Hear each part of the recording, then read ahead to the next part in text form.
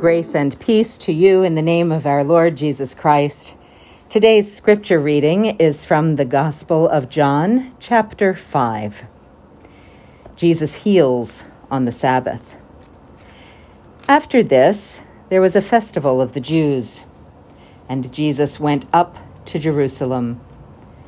Now in Jerusalem, by the sheep gate, there is a pool called in Hebrew Bethesda, which has 5 porticos.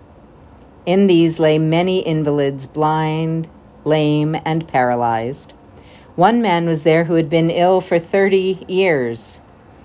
When Jesus saw him lying there and knew that he had been there a long time, he said to him, "Do you want to be made well?"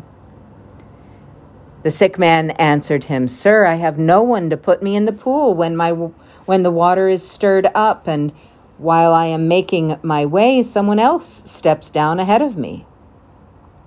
Jesus said to him, "Stand up, take your mat and walk." At once the man was made well, and he took up his mat and began to walk. Now, that day was a Sabbath. So the Jews said to the man who had been cured, "It is the Sabbath. It is not lawful for you to carry your mat." But he answered them, "The man who made me well said to me, 'Take up your mat and walk.'" They asked him, "Who is the man who said to you, 'Take it up and walk'?" Now the man who had been healed did not know who it was, for Jesus had disappeared in the crowd that was there. Later, Jesus found him in the temple and said to him, "See, you have been made well. Do not sin any more, so that nothing worse happens to you." The man went away and told the Jews that it was Jesus who had made him well. Therefore, the Jews started persecuting Jesus because he was doing such things on the Sabbath. But Jesus answered them, "My Father is still working, and I also am working." For this reason, the Jews were seeking all the more to kill him, because he was not only breaking the Sabbath, but was also calling God his own Father, thereby making himself equal to God. Verse 19. Jesus said to them, "Very truly I tell you, the Son can do nothing on his own, but only what he sees the Father doing. For whatever the Father does, the Son does likewise. The Father loves the Son and shows him all that he himself is doing, and he will show him greater works than these, so that you will be astonished. Indeed, just as the Father raises the dead and gives them life, so also the Son gives life to whomever he wishes.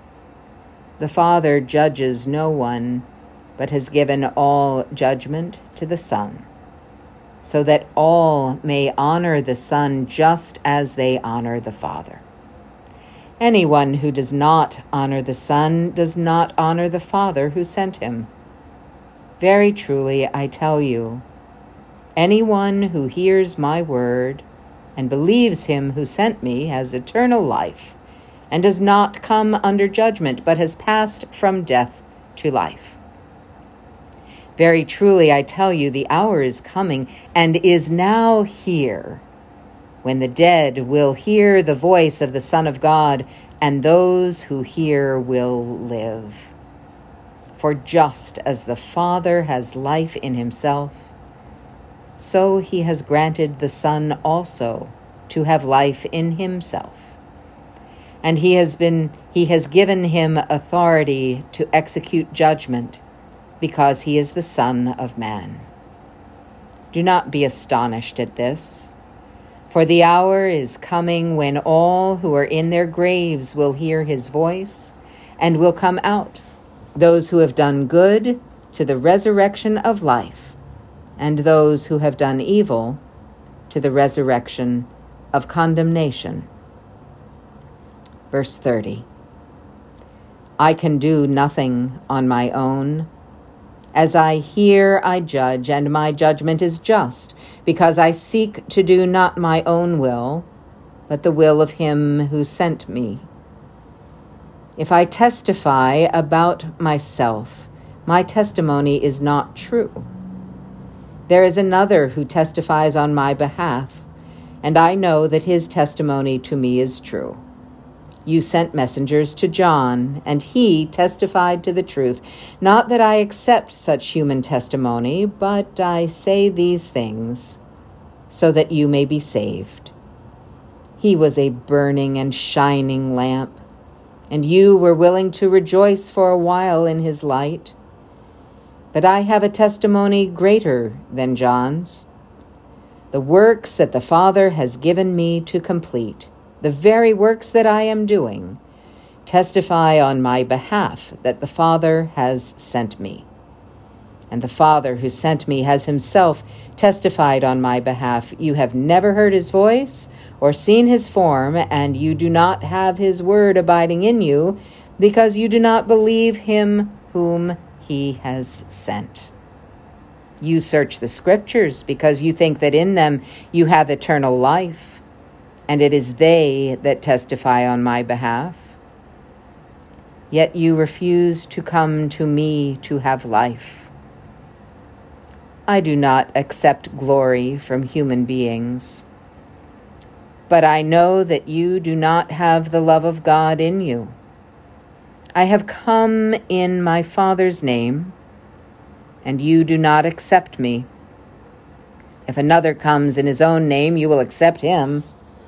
How can you believe when you accept glory from one another and do not seek the glory that comes from the one who alone is God?